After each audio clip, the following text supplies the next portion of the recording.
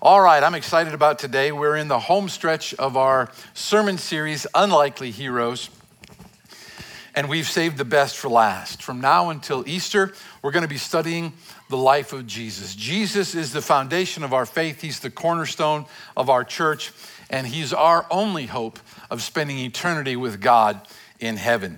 Today, we're going to spend some time studying the humanity of Jesus. Jesus is the God-man. He's 100% God and 100% man. And that can be difficult for our small minds to comprehend. I mean, how can he be both 100% God and 100% man? Aren't those two things kind of mutually exclusive? Well, wouldn't logic dictate that he'd have to be one or the other? Well, you can't really rely on logic to understand God because our minds just really don't have the capacity to understand the full extent of who God is. Some things are positional truths that they're true whether we understand them or not. And so sometimes to understand, we need both faith and logic. Faith and logic. We're going to be in Philippians chapter 2. We're going to begin reading in verse 5 today. In your relationship with one another, have the same mindset as Christ Jesus, who, being in very nature God, did not consider equality with God something to be used to his own advantage. Rather, he made himself nothing by taking the very nature of a servant, being made in human likeness. And being found in appearance as a man, he humbled himself by becoming obedient to death, even death on a cross. Let's pray together. Heavenly Father, we come before you this morning. And Lord, it is our desire to just lift up the name of Jesus in this place. God, as we have already sung, and God, we just praise your name today. We lift up the name of Jesus. God, I pray that as we read your word, I pray the words that I speak this morning would all uplift the name of Jesus. And God, that we would leave here today with an even higher view of who Jesus is and what Jesus has done for us. So God, we dedicate these next few moments unto you. God, may your Holy Spirit speak to our hearts, open our eyes, and God, just to help us to see who Jesus really was. Lord, we love you and we praise you. In Jesus' name, amen. As the Son of God, Jesus has existed from eternity past. But there was a specific point in time when Jesus took on human flesh to dwell with us. Of course, we celebrate the incarnation of Jesus each year at Christmas. Jesus is a person with two natures, a divine nature and a human nature. In other words, Jesus is both God and man. Now, next week, I'm going to spend time talking about the deity of Jesus Christ so we can understand a little bit more about how Jesus was actually God. But for our time today, I want us to spend some time talking about the humanity of Jesus. Sometimes we don't spend much time talking about this. In Philippians chapter 2, verse 7, it says, he made himself nothing by taking the very nature of a servant, being made in human likeness. So if you think of it, the one who made everything, the stars, the skies, the earth, everything in it, made himself nothing. Christ made himself small. He made himself dependent upon human lungs and a human heart and on legs. He became subject to hunger and thirst. The God who made the universe had to learn how to walk and how to bathe and how to dress himself. Why? Why? To become human. He did this willingly. He chose to do this. Now, let me remind you that Jesus has always been God. There's never been a time when Jesus became God. God is eternal. But Jesus has not always been man. He's always been God, but he's not always been man. At the birth of Christ, at Christmas time, we celebrate that Jesus became man. That's why it's such a big celebration. Now, it's important to understand that Jesus did not give up his divinity in order to become human. He did not stop being God when he put on human flesh. One theologian put it this way. He said, remaining what he was, he became what he was not. So Jesus did not give up any of his divine attributes when he became a man. He remained in full possession of them all, yet willingly he put on human flesh and became human in order to redeem mankind and to be so that you and I could be adopted into his heavenly family. The Apostle Paul wrote in Galatians chapter 4, verse 4, but when the set time had fully come, God sent his son, born of a woman, born under the law, to redeem those under the law, that we might receive adoption to sonship. So Jesus is every bit as human as you and I are. He was born of a woman just like every person in this room. He is fully man. He didn't just look like a man. He didn't just simply have aspects of humanity. He was and is fully human. He had a human body, he had a human mind, he had a human soul. He grew up the same way that you and I grow up. In Luke chapter 2, verse 52, it says, "And Jesus grew in wisdom and stature and in favor with God and man." It can be hard for us to comprehend, but Jesus grew in wisdom. Jesus had to learn to read and write. Jesus had to learn his ABCs. Jesus probably sang the song, "Twinkle, twinkle, little star, I once placed you where you are," you know. He grew in stature. His body developed like any other body develops. His voice cracked when he matured. His back ached when he lifted something heavy. He got sunburned if he spent a day at the beach. There were probably days that he didn't feel like getting out of bed because he was tired. He was like us. He was human. It says he grew in favor with God. Jesus grew spiritually. Let your mind wrap around that. He spent time in prayer with the Father. Jesus read the law and the prophets. Jesus went to the synagogue to learn. Jesus tithed on his income. Jesus gave to the Imagine campaign. Well, he would have. I'm not going to speak for him. He may not have. I don't know. He grew in favor with man. I think this is in it. He grew socially. He had friends. We don't think about that often, but he probably kicked the ball around the neighborhood lot with his friends. Probably when he was about 12, he started to notice the fact that girls are kind of pretty. He probably had most of the same emotions that you and I have. He cried. He got angry. He got sad. There were times when he grew frustrated. Jesus was just as human as you and me. And yet he was distinct in one very important way. He lived his entire life without sinning. Not even one time. 1 Peter chapter 2, verse 21 says, "To this you were called because Christ suffered for you, leaving you an example that you should follow in his steps. He committed no sin, and no deceit was found in his mouth. When they hurled their insults at him, he did not retaliate. When he suffered, he made no threats. Instead, he entrusted himself to him who judges justly. He himself bore our sins in his body on the cross so that we might die to sins and live for righteousness. By his wounds, you have been healed." Jesus lived his entire human life without committing one sin. If Jesus were not sinless, there would be no sacrifice. There'd be no salvation for you and I.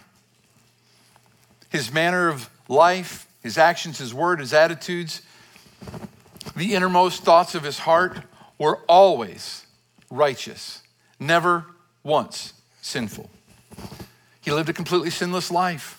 He demonstrated dominance over sin by overcoming every temptation. He demonstrated complete authority over Satan. He showed the fact that you and I do not have to sin. We choose to sin. We're drawn to sin. We're prone to sin, but we don't have to sin. We have the power of the Holy Spirit living within us to resist the temptation to sin. Jesus showed us the way. He yielded that power over temptation. In a life that spanned 3 decades, never once did he entertain a bad thought. Never once did he utter a word or carry out an action that was defiled by impure motives. He always honored his Father in heaven. He honored his mother and father on earth.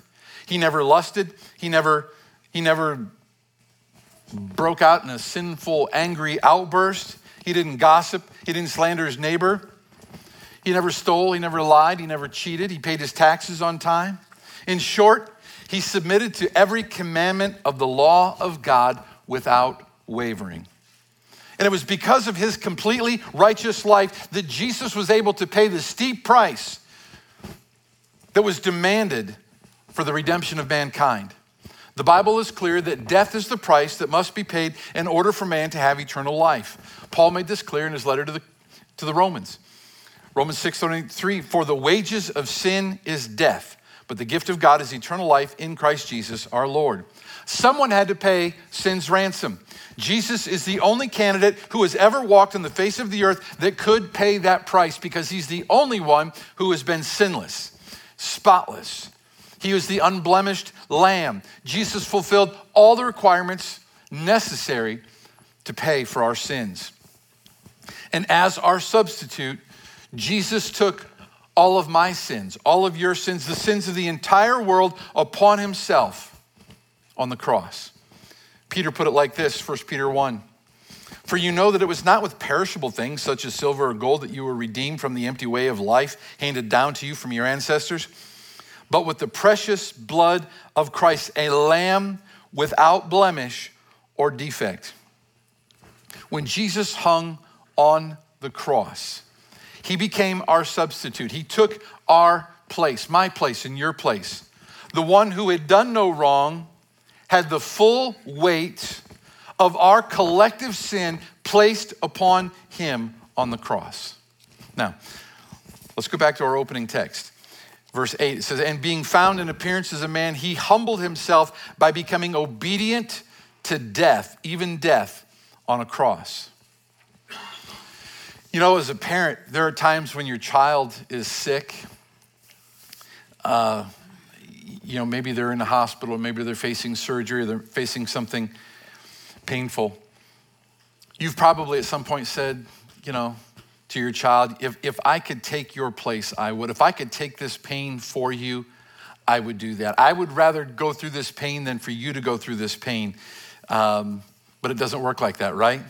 We can't just simply trade places with someone else. If you have cancer, you have to deal with it. If you have a heart condition, you have to deal with it. If you have gas, we all have to deal with it.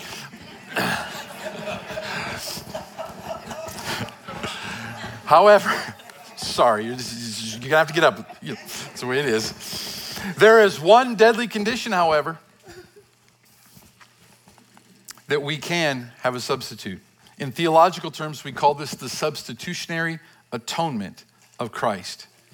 Jesus took our place on the cross to suffer the wrath of God. And all of God's anger towards our rebellion was placed upon Jesus. In the hours leading up to the crucifixion, Jesus knelt in the Garden of Gethsemane, agonizing over the cup of wrath that he was about to face.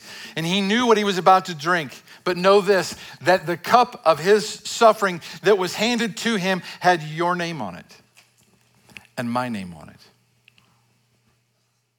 It's our sin that put Jesus on the cross.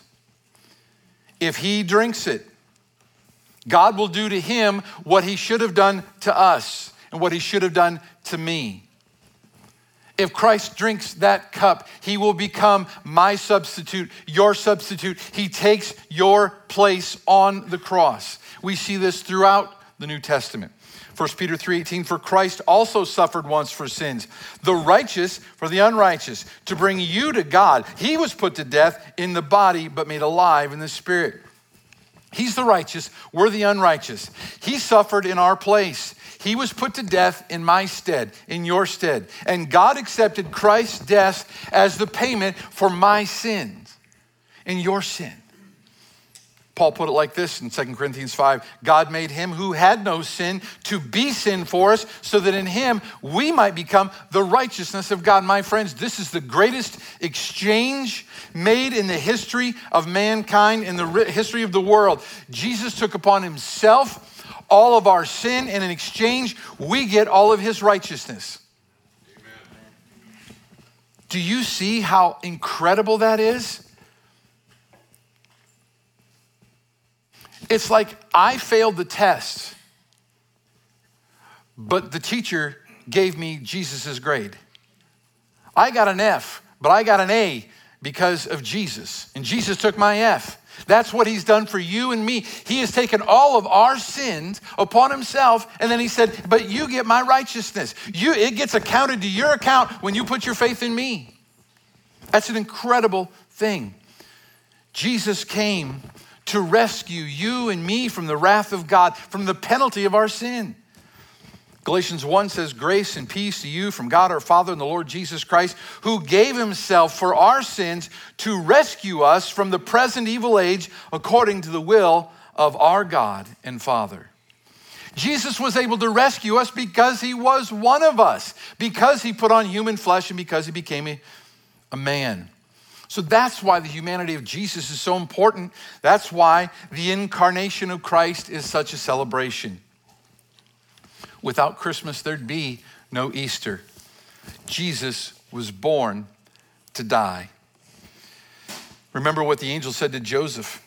An angel of the Lord appeared to him in a dream and said, Joseph, son of David, do not be afraid to take Mary home as your wife, because what is conceived in her is from the Holy Spirit. She will give birth to a son, and you're to give him the name Jesus, because he will save his people from their sins. The very name Jesus. Jesus means Yahweh saves. Jesus was born to save us. He was also given the title Christ. That means the anointed one. In the Old Testament times, the Jewish people looked forward to the day when God would send a king that would rule over the entire world. The Hebrew word for king was Messiah, and it means the anointed one or the chosen one. Later in the New Testament, that word Messiah was translated into the Greek word Christos, and then when it's translated into English, it becomes Christ. So Jesus is the anointed one, the coming King of Kings who will one day rule the world.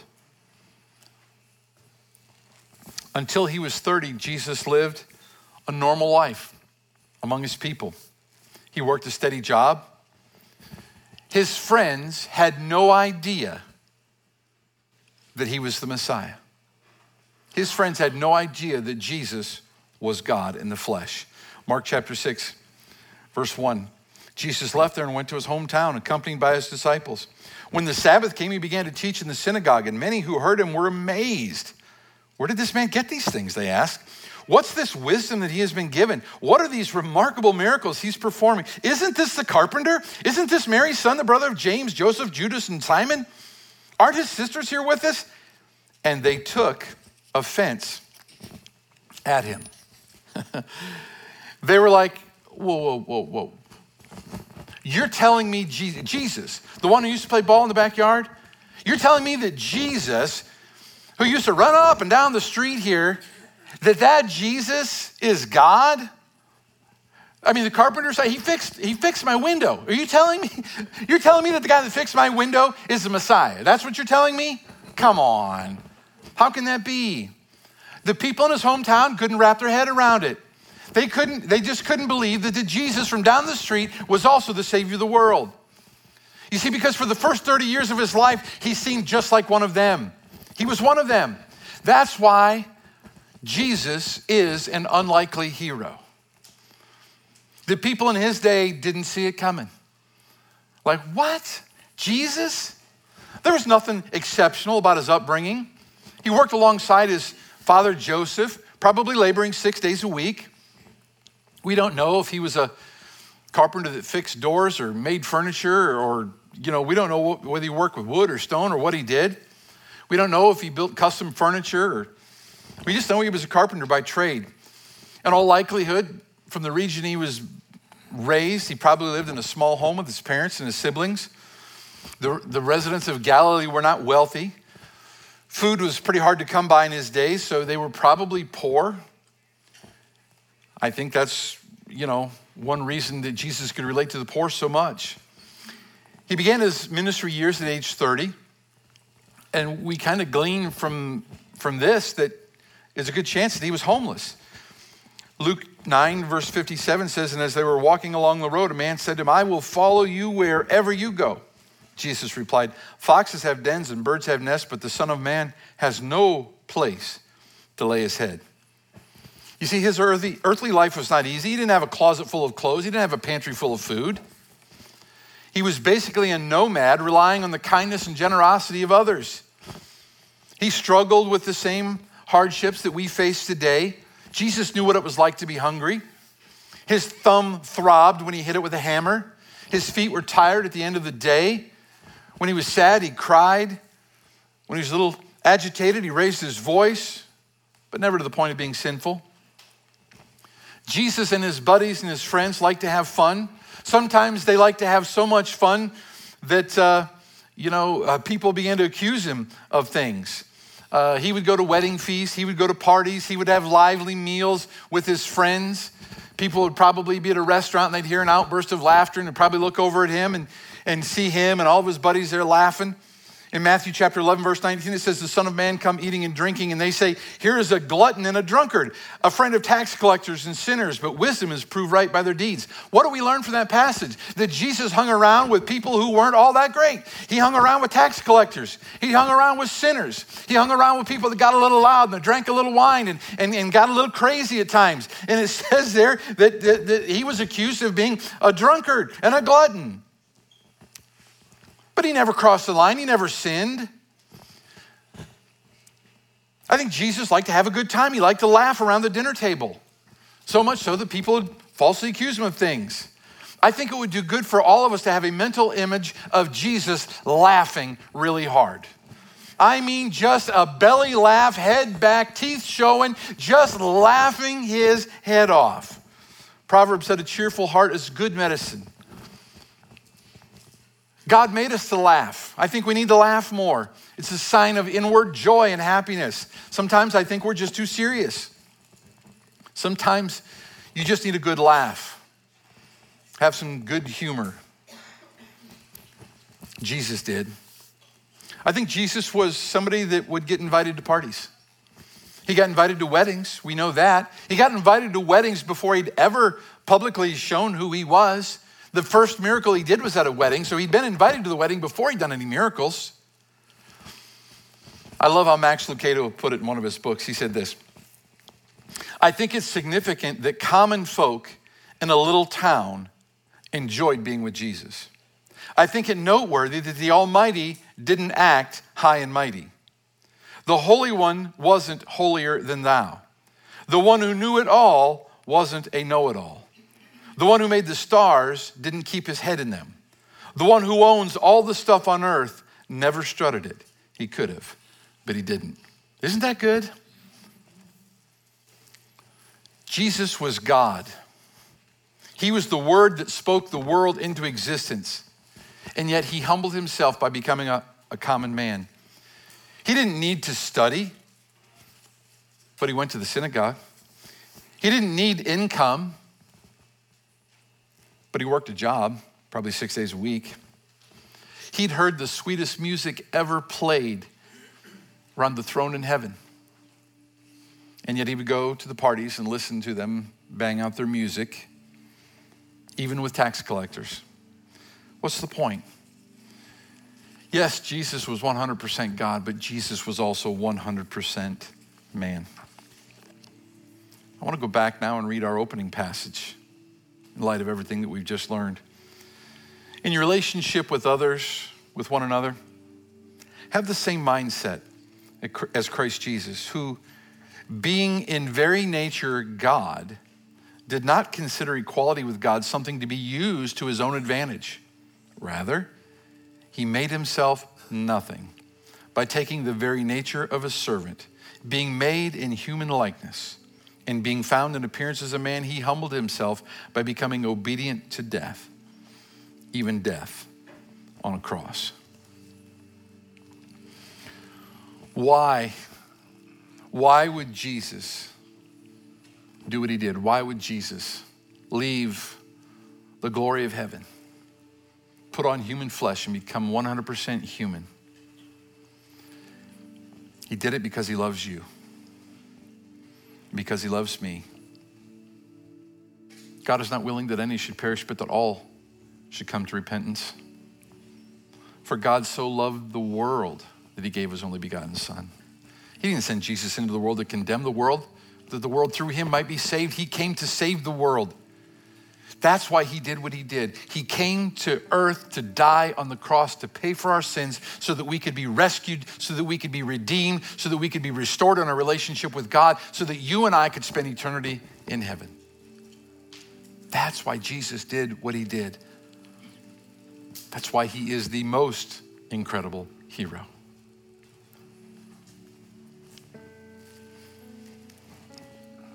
He showed us how to live. He showed us the fact that you can live a life without sin. You can live a life that pleases God. You can do it. We just have this mindset, oh, I can't do it. Yes, you can. Jesus proved it can be done. He was human. And he proved it can be done. Romans 12, Paul said, to offer our bodies as living sacrifices, holy and acceptable and pleasing to God. This is your true and proper worship. If you're here today and you know Christ is your Savior, I challenge you. Let's start cleaning up a little bit. Let's be a little bit more righteous. Let's live a little more holy. Let's not get drawn into sin. Let's live a life that pleases God. If you're here this morning and you've never put your faith in Jesus Christ, there's never been a time when you trusted what Jesus Christ did on Calvary's cross as the payment for your sin. You know, sometimes we get confused and we think it has to do with religion. It has nothing to do with religion. Religion is man's attempt to get to God. Jesus didn't come to start a religion. Jesus came to establish a relationship, provide a way for you and I to communicate with God, for you and I to be restored in our relationship with God. He didn't say, go to church and you'll go to heaven.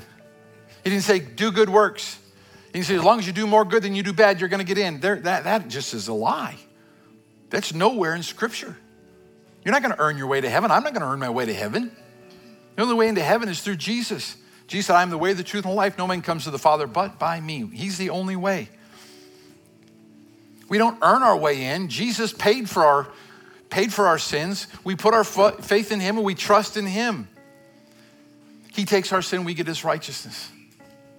The Bible says, whosoever shall call upon the name of the Lord shall be saved. He makes it, it's a gift. That's why we sing about the amazing grace of God, because salvation is a gift. It's offered, but you have to receive it. You have to take it.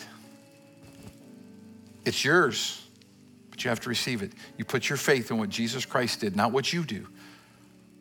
Not where you hang your church membership hat. But putting your faith and trust in Jesus Christ. If you're here this morning and you've never trusted Christ as your Savior, in a moment I'm gonna lead us in a prayer. And I say this every time I do this. I don't have any kind of a special prayer. This prayer isn't in Scripture. I never say it the same way twice. Because it's not getting the words of the prayer right.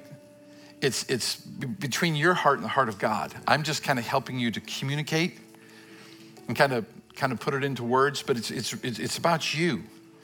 Don't get to heaven and say, Pastor Tim told me I can get in here. You know, it doesn't work that way. I never tell anybody they are or aren't saved. That's between you and God, you know. I don't save people, I point them to a Savior, you know. And, you know, I'll lead you in a prayer, but it's whether it's between your heart and the heart of God, whether it's something that you want to do. You don't clean up to get saved, but once you get saved, you do change your life. You do begin to repent and turn away from the sin and do your best to live a life that pleases God, amen? So if you'd like to pray to receive Christ, I just invite you to pray with me. The heads bowed and eyes closed. You don't have to pray it out loud, just between your heart and the heart of God. Say, dear Heavenly Father, I know I'm a sinner. I've broken your word. I've lied. I've cheated. I've stolen. I've displeased you. I've committed so many sins. And God, I'm sorry. I'm sorry for my sins and what I've done. I believe that Jesus Christ died on the cross to pay for my sins. And the best I know how, I'm asking Jesus to save me and forgive me. I want to spend eternity in heaven with you, God. I want to please you with my life and to bring glory to you in the remaining days of my life. Thank you for loving me. Thank you for your mercy. Thank you for your grace. But most importantly, God, thank you for your salvation. Thank you for Jesus Christ. Help me to please him in all I do now, in Jesus' name. And God, I pray if there's some here today that maybe they've been saved for a while, but they've kind of walked or wandered. Maybe, God, they've kind of drifted away, that God, maybe today Maybe today, God, you just draw them one step closer to you. Lord, your word tells us that if we draw nigh to you, you'll draw nigh to us. And God, I pray, all of us are prone to wander, God. So God, I pray, there may be some here today that would just take a step back towards you. Lord, there may be some here today that they've been struggling with sin. And God, I pray that as we looked at the humanity of Jesus today, we'll see the fact that we can be victorious over sin, that we don't have to live a life of sin, that we can live a life of righteousness and holiness. So God, help us to do that. May we bring glory and honor to you in all that we do. Father, we love you and we praise you in Jesus' name. And all God's people said, amen and amen. Let's stand as we sing our final song this morning.